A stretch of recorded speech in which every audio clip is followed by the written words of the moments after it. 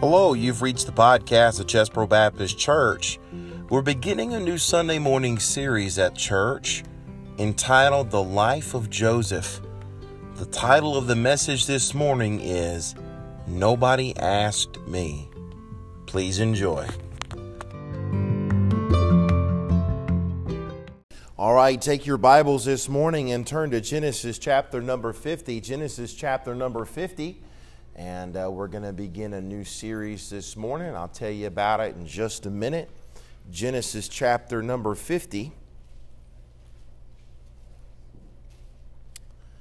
And the last chapter in the book of Genesis.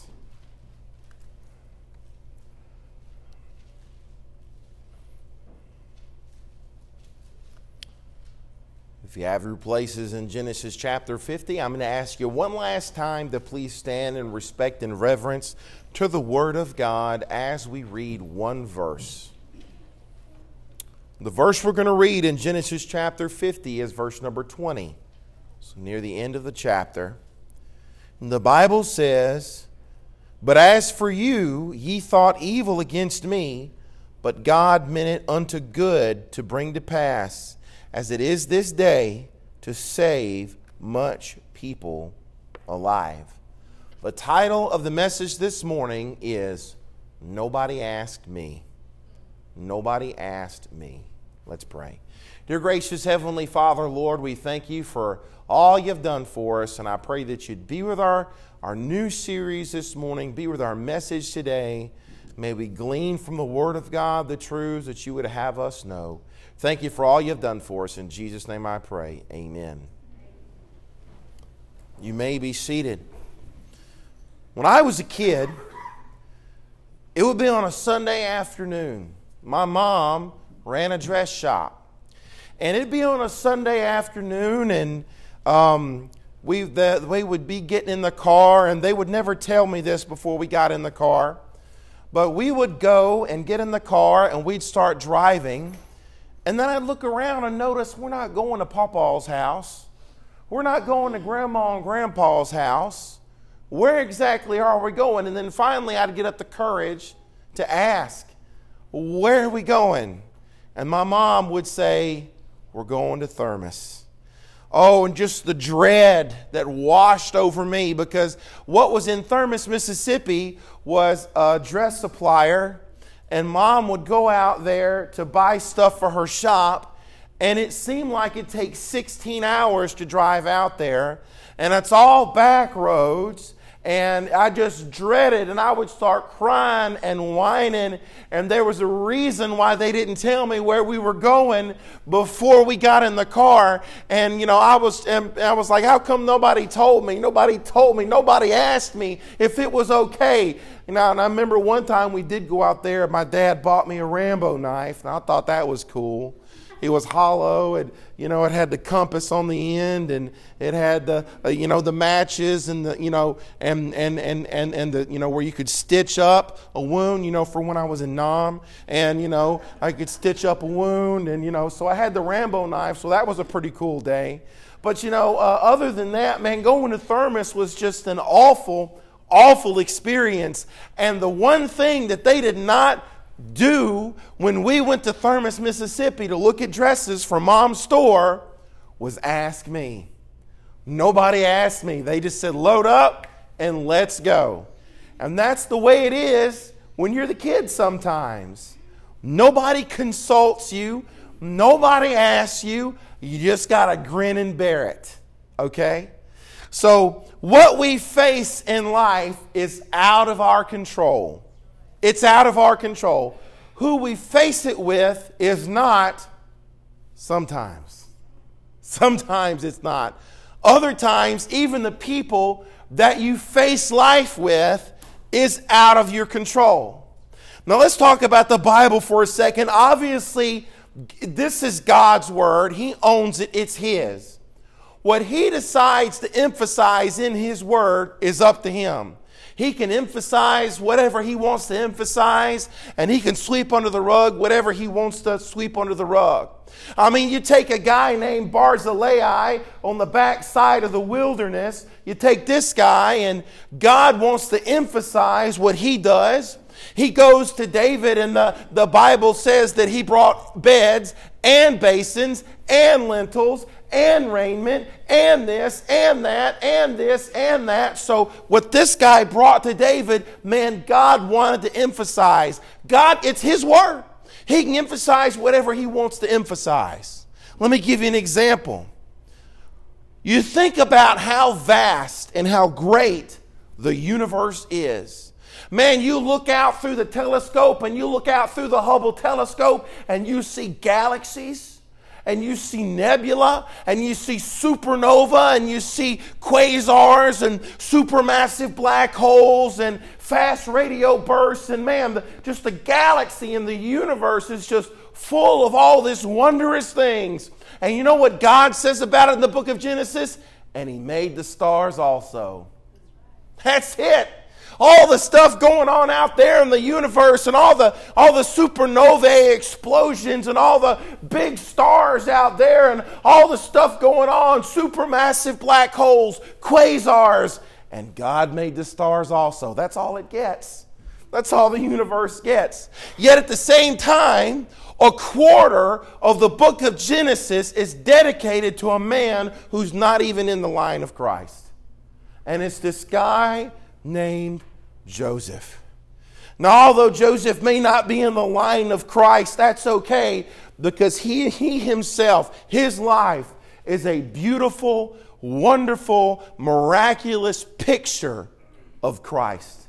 And that's what Joseph's life is. And this will be the subject of our new Sunday morning series, the life of Joseph. And this is what we're going to be going through for the next few weeks. Now, as we study Joseph's life, a truth will become abundantly clear to us. And the truth that's going to become abundantly clear, which is going to run throughout the life of Joseph, is this fact. It stands out above all else, is that God orchestrates. God orchestrated his circumstances. God orchestrated the people in his life. God orchestrated the events in his life. And everything that happened to Joseph happened for a reason. It happened for a purpose. And it happened with God's will in mind. There was the reason why all this stuff happened. Now, from a worldly view, if you look at Joseph's life, it is an absolute mess.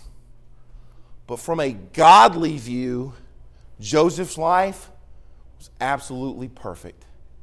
It went just how God wanted it to go. Joseph's life is perfect when you look at it through a godly point of view. Now today, we're going to look into the family that Joseph was born into. And that's going to be our focus of today's message. You can pick your friends, but you cannot pick your family. No, you can't do that. That's picking for you, Hoss. Okay? You pick your friends, but you can't pick your family. Who you got is who you got. Okay? It certainly becomes obvious through Joseph's life that nobody asked him. Nobody consulted him. Nobody asked Joseph what he thought. He was just a kid along for the ride. You know, Joseph's life was defined by 4 groups of people, 4 groups of relationships. And I have these 4 relationships here. First, we have paternal relationships. Then we have Potiphar relationships. We have prisoner relationships. And we have Pharaoh relationships. And these are the relationships that are going to define Joseph's life. But let's talk about Joseph's family for a minute. You could call Joseph's family a functioning, yet at the same time, very dysfunctional family. Okay? Every family's got some dysfunction in it somewhere. Amen. Okay. I love my family, by the way. Hey, y'all, I love you. But, every family has some dysfunction in it somewhere. So let's talk number one. Let's dig into this, and let's dig into Joseph's parents. Joseph's parents. These are not your first choice. These aren't your first choice. Genesis 37:2. These are the generations of Jacob, Joseph. So Joseph's daddy was a guy named Jacob. Now, Jacob's name means supplanter. It literally means he's going to trip you up. It literally means that he is a trickster.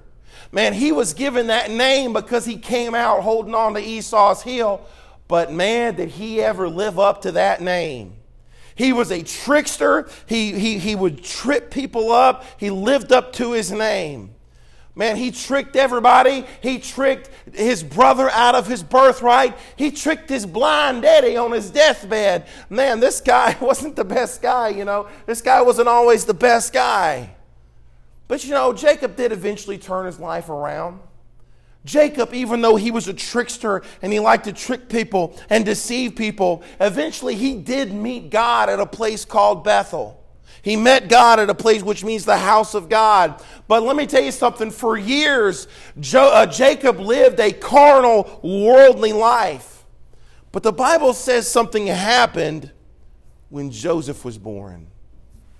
Daddy, did your life change a little bit when your boy was born? Did it change just a little bit? Or your daughter, or, not everybody has a boy, sorry.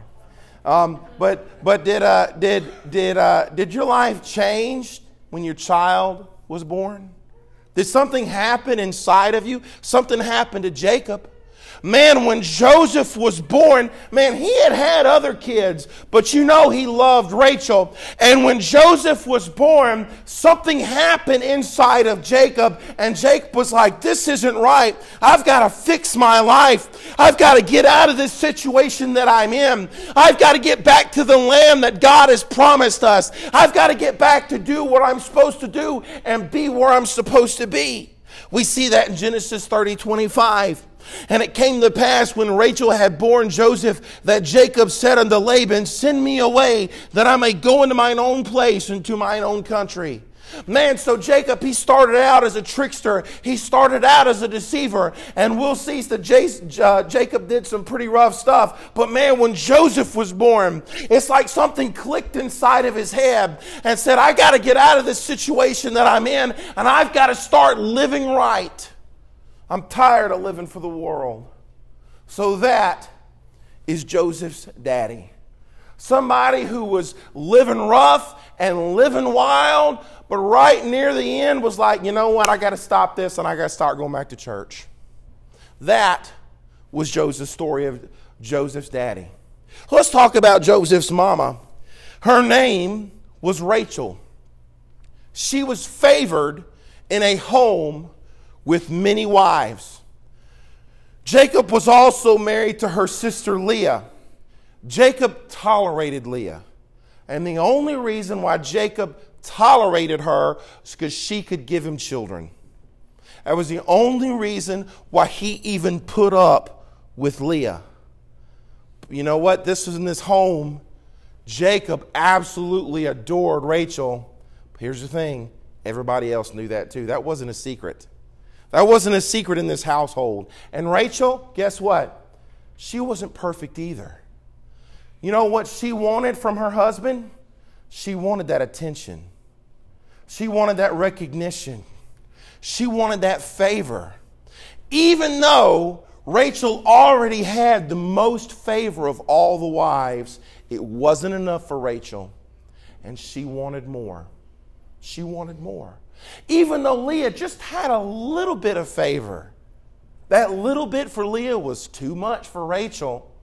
So Rachel said, I don't know what Jacob was thinking, marrying two sisters, okay? But what Rachel said, you know what? I'm going to give my husband my handmaid Bilhah.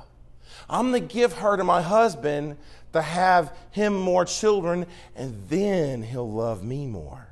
And so then Jacob started spending a little bit more time over here on Rachel's side of the camp. Well, then Leah got jealous. So what is that Rachel trying to do? Take him away from us? She already had all the favor. Now she just got to have it all. She just got to take it all away from me. I know what I'll do. I'll give Jacob my handmaid Zilpah. And so then Jacob started spending a little bit more time on this side of the camp. And we're going back and forth and back and forth. And the Bible says in Genesis 35, 23 through 26, the sons of Leah, Reuben, Jacob's firstborn, and Simeon and Levi and Judah and Issachar and Zebulun. The sons of Rachel, Joseph and Benjamin. The sons of Bilhah, Rachel's handmaid, Dan and Naphtali. The sons of Zilpah, Leah's handmaid, Gad and Asher. These are the sons of Jacob which were born to him in Paddan Aram. So this is starting to look less and less like a family and more like an episode of the Jerry Springer Show. Okay? There's so much drama, and I hate drama. Oh, I hate drama. I do. I hate drama. But man, think about what's going on in this family. We've got deception. We've got back alley deals. We've got adultery. We've got fighting for attention. And all this time, you know what never happened? Nobody asked Joseph what he thought. Nobody ever consulted Joseph. Nobody ever went to Joseph and said, Joseph, what do you think about this situation? Joseph, what do you think we should do about this? Do you think Rachel didn't go to Joseph and say, Joseph, should I do this? And Leah didn't go to Joseph and say, Joseph, do you think this is the right thing to do? And Daddy never went to Joseph and sat down with Joseph over a cup of coffee and said, Joseph, here's my options. What do you think should happen? Nobody ever asked Joseph. Nobody ever consulted Joseph. Joseph was just along for the ride. Do you ever feel that way? Like you have no control over anything and you're just along for the ride. That's how Joseph felt. His whole life, that is how Joseph felt. Let's talk about Joseph's siblings. To begin, understand that Joseph had 10 brothers who hated him. They absolutely hated him. Why? Because Joseph was favored above everybody else. He was the favorite. Whose fault was that? It was Daddy's fault. Was it Joseph's fault? No, it wasn't. He didn't do anything wrong. Okay? It wasn't his fault. It was Daddy's fault. Joseph was the son of the favored wife. And this was no secret. All the other kids knew it. All the other handmaids, all the other wives, they all knew that Jacob was the favorite. That Joseph was the favorite. Here's what Jacob would do. Jacob would take Leah and her kids, put them at the front of the caravan. And then he would hang back where if something happened, the trouble would happen up there and he could get away. What a charmer, huh? And so then, you know what else he'd do? So while Leah and her kids are at the front of the caravan, Rachel and her kids were at the back so he could protect them. And all the other kids saw it. And all the other servants saw it. And all the other wives know it. You know how a kid knows there's stability in the home? When the kid sees Daddy loving and protecting Mom, the kids see that. And the kids recognize that. And that puts stability inside of the home. And how does the dad do this with the mom? He does this with his attention. He gives her attention. He gives her his time. He gives her his words and love. He gives her favor. Okay? He shows that he is pleased with her and what she is and what she does. That was missing in this family. This was not a stable family because Jacob was unfairly divvying out his love. Man, how could you say that you love one kid more than you love another kid? Could you imagine that? Could you do that with your kids? I mean, I could with mine, but no. Could you do that with your children? See, that was missing in this family. And that's why it was like an episode of Dallas, just so much drama. Okay, we don't even know who shot JR. We're busy looking at this. Okay? So first let's talk about Reuben. Reuben was the firstborn of Jacob, born to Leah. And man, when Reuben came out and Leah saw that it was a boy, man, she flipped out for joy. She said, look, I've gotten a son. Look, a son. Certainly Jacob wanted a son. When we first were pregnant with this one, at first I was like, it doesn't matter what we have. It's okay. No, I'll be honestly, at first I said I wanted a boy.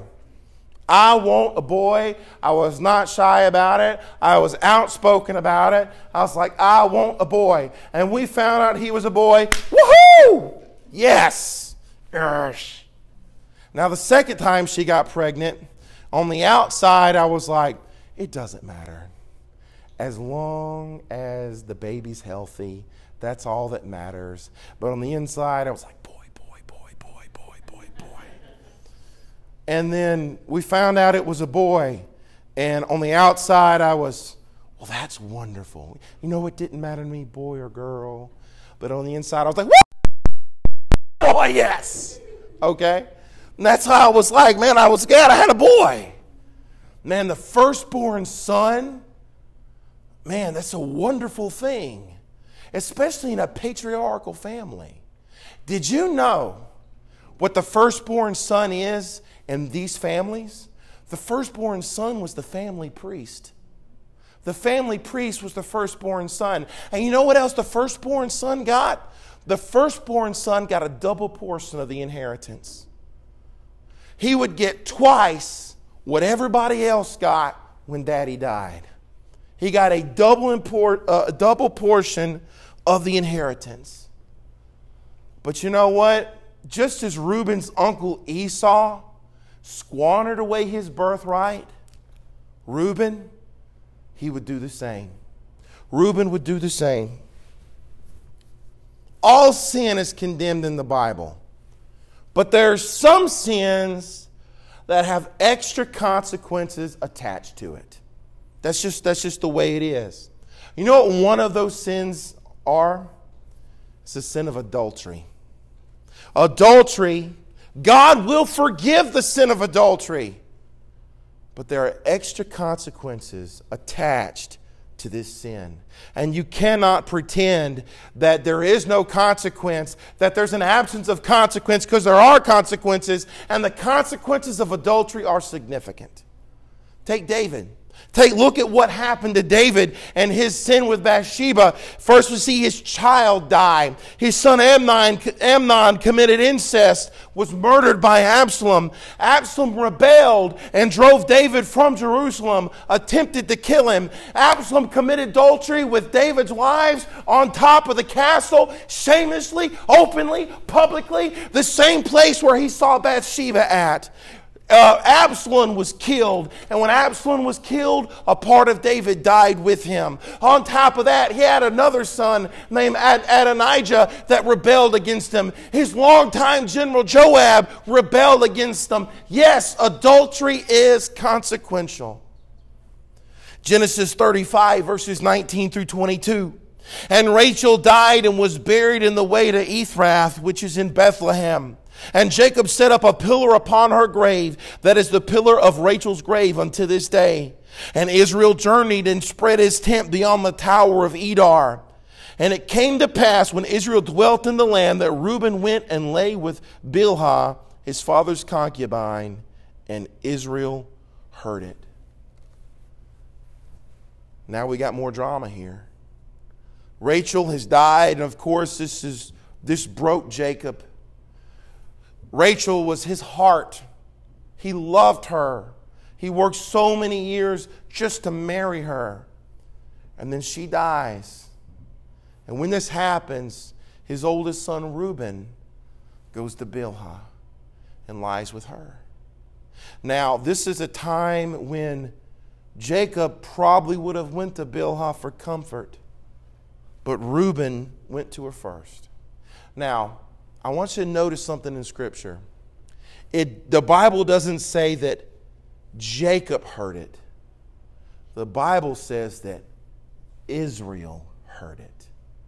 This was a sin, not against Jacob. This is a sin against Israel, the one who was the prince with God and the one who had the power with God. So what happens here is Reuben does this thing. We have a few lines in Scripture about it, and then it's not mentioned anymore.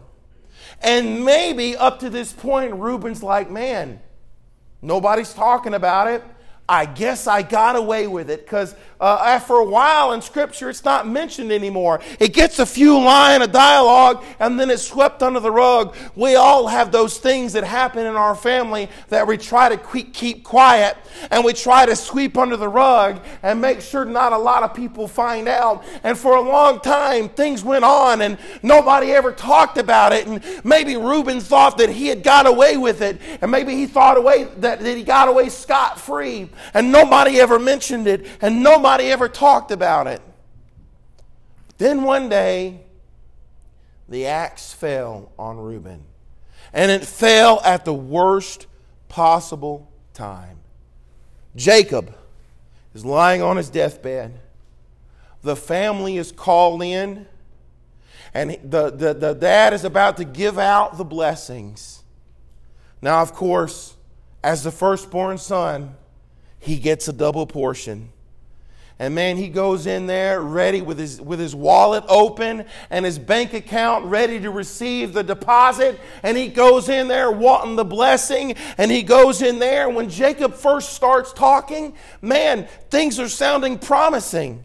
Genesis 49, verse 1, and Jacob called his sons and said, gather yourselves together, that I may tell you that which shall befall you in the last days. Gather yourselves together and hear, ye sons of Jacob, and hearken unto Israel your father. Reuben, thou art my firstborn, my might, the beginning of my strength, the excellency of dignity, and the excellency of power. And man, when Reuben heard those words, he was like, here it comes. Here comes the blessing.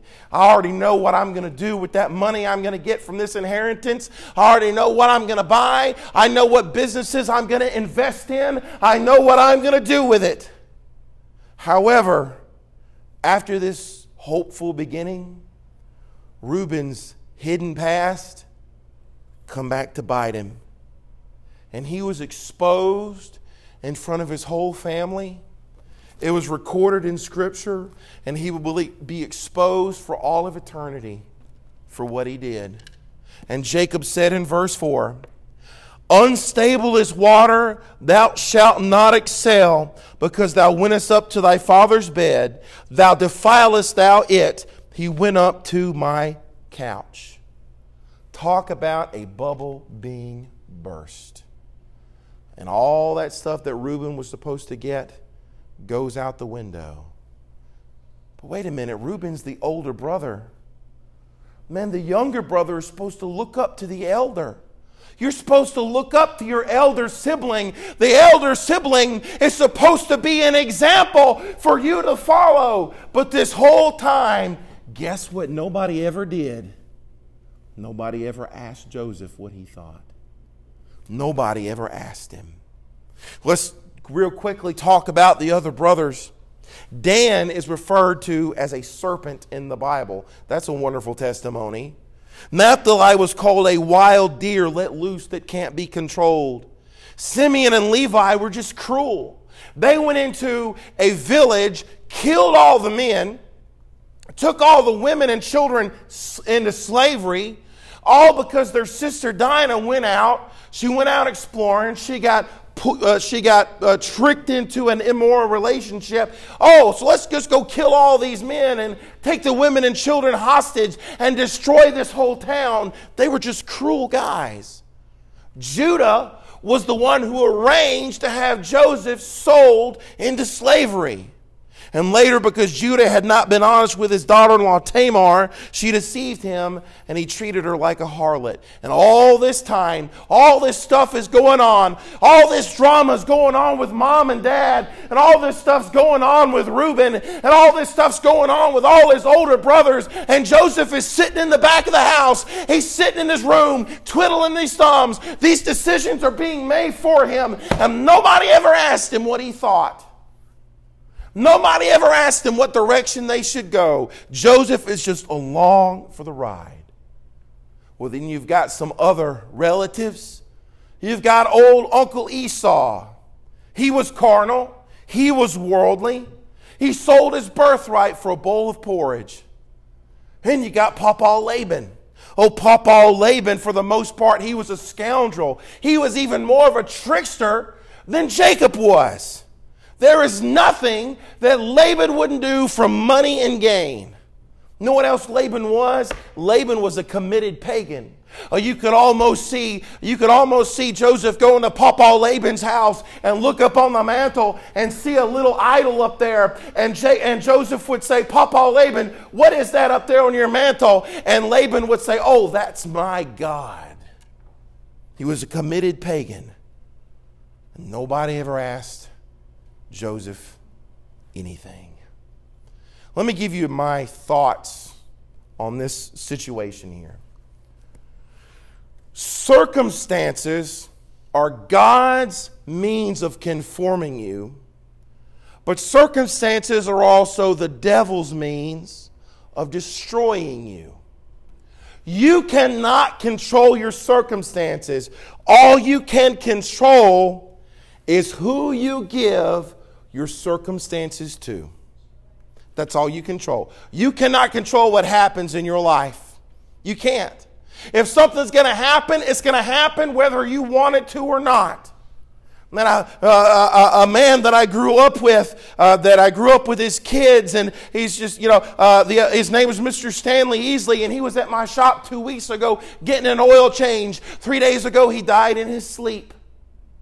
He couldn't control his circumstances.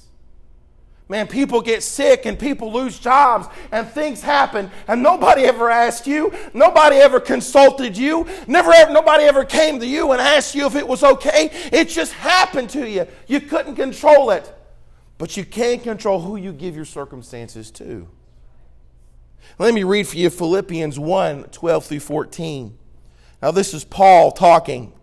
Now I want you to know, brethren, that my circumstances have turned out for the greater progress of the gospel, so that my imprisonment and the cause of Christ has become well known throughout the whole Praetorian Guard and to everyone else, and that most of the brethren, trusting in the Lord because of my imprisonment, have far more courage to speak the word of God without fear. So what's going on with Paul right now? Paul is under house arrest. Now, it's not house arrest like me and you know house arrest. It's not house arrest like a little thing they put on your ankle that beeps if you go outside too far out into the yard, okay? And it's not one where you get to sit in the AC, air-conditioned house and watch Netflix all day, okay? It's not that kind of house arrest. Paul is in this house and he is chained to a Roman guard 24 hours a day, 7 days a week. Paul has no privacy. Every single word that he utters is monitored by a Roman guard, and he has to sit there, and any curse or any profane, vain, ugly thing that the Roman guard has to say, Paul just has to take it. He has to tolerate it because there's nothing he can do about it. 24 hours a day, 7 days a week, he's chained to another person. It is absolutely miserable for Paul. It's miserable for him. And the Roman guard, man, he comes in, he gets chained to him for a couple hours, and then they switch guards, and they just take turns throughout the day switching out the guards. But for Paul, it is a never-ending thing. It is day and night. Man, these are just hard circumstances for Paul. What good could possibly come out of the situation? Was God still in control? How easy would it have been for Paul to take these circumstances and hand them to the devil and say, I give up. I have tried my best. I have done what I can do. I can't do it anymore. I'm tired of this. I'm tired of what's happening to me. It's not fair what happens to me. I do everything right, and then this kind of stuff happens to me all the time. I am giving up. How easy would it have been for Paul to do that? But that's not what he did. He didn't hand those circumstances that he couldn't control over to the devil. He took those circumstances that he couldn't control and he gave them to God. Did you know it was during this time under house arrest that Paul wrote Ephesians? He wrote Philippians and he wrote Colossians. Man, what probably happened is like Paul's so busy, God's like, in order for me to get you to write these books, I'm going to have to chain you down. Okay, otherwise you're just going to be witnessing to people all the time. But I need you to write these books, Paul, so I'm going to chain you down. It was during this time that even the Bible says that even the palace guard noticed that Paul was being treated unfairly. So that meant that now Paul had a testimony with them. And the palace guard, he began to witness to the guards. And they began to get converted. And they began to get saved. And then all the Christians around Paul that weren't imprisoned saw what Paul was going through. And they became emboldened. And they got strength. And they got courage. And they started witnessing to more people. You see, Christian, it's not your circumstances that are holding you down. It's who you give your circumstances to. It's who you give your circumstances to. The circumstances, they're not going to change. You can't control it. What's going to happen is going to happen, but what matters is who you give your circumstances to. Here's my second thought on this. Trusting God with our circumstances means that there are no yeah buts. Let me explain what a yeah but is. A yeah but is saying, I know God is in control, but. I stand up here as a preacher and I preach at you and I say, God is in control. And you say, yeah, but if He's in control, why did my parents get divorced? God is in control. Yeah, but why did God allow that person to hurt me in my childhood? Why did God allow that person to abuse me? God is in control. Yeah, okay, but why did I lose my job then? God is in control. Yeah, but why did my spouse destroy my family? Yeah, but whatever. When you trust God with your circumstances, there are no yeah buts. Proverbs 3, 5, and 6, trust in the Lord with all thine heart, and lean not into thine own understanding. In all thy ways acknowledge Him, and He shall direct thy paths. Why do I not lean unto my own understanding? Because my understanding is dark. My understanding is darkened by sin. My understanding is marred by sin. I can't see what's happening to me. Only God can. We shouldn't trust in our understanding because our understanding is marred by sin. We should just say, God, you're in control, and leave it at that because He has a purpose. And let me give you a third thought this morning. Trusting God with our circumstances removes us from God's throne. Let me say that again. Trusting God with our circumstances removes us from God's throne. Later on in Joseph's story, he said in Genesis 50:19, he said, Am I in the place of God? Joseph said that. Am I in the place of God? Joseph knew that there were things in his life that he was not consulted on. His family, his circumstances, his injustices, all this was used by God in his life. I want you to turn to Job 40. I want to show you something. I want to show you something in Job 40. So go ahead and turn there. But while you're turning there, let me say this. Joseph didn't have the text, Romans 8:28, but he had the truth. But he had the truth of it. And we know all things work together for good to them that love God, to them who are called according to His purpose. He didn't have the text, but he had the truth. Us, we've got the text, but a lot of us don't have that truth. That all things work together for good to those that love God, to those who are called according to His purpose. There's a conversation here in Job 40 between Job and God. I want to go through this conversation, okay, because it has to do with what we're talking about. Job 40 in verse number 1, it says, Moreover, the Lord answered Job and said, Shall he that contendeth with the Almighty instruct him? He that reproveth God, let him answer it. God looked at Job and said, Job, who do you think you are? Who do you think you are telling me, God, that I'm wrong for having done something to you? Who do you think you are? Verse 3. Then Job answered the Lord and said, Behold, I am vile. What shall I answer thee? I will lay mine hand upon my mouth. Once I have spoken, but I will not answer. Yea, twice, but I will proceed no further. You ever say something to your mama or your daddy and immediately regret it? Just immediately. Like you almost wish you could reach out there and grab it and put it back in your mouth. Okay? And what's going on here is Job said that, and then God said what He said, and Job was like, I'm sorry, I'm going to shut up now. Continue. Then answered the Lord unto Job out of the whirlwind and said, Gird up thy loins now like a man. I will demand of thee, declare thou unto me. God says, No, Job, you be a man, and you say that to my face one more time. Be a man, stand up, gird your loins, and say that to this face one more time. Say it, Job. I want to see you be brave. Say it one more time to me.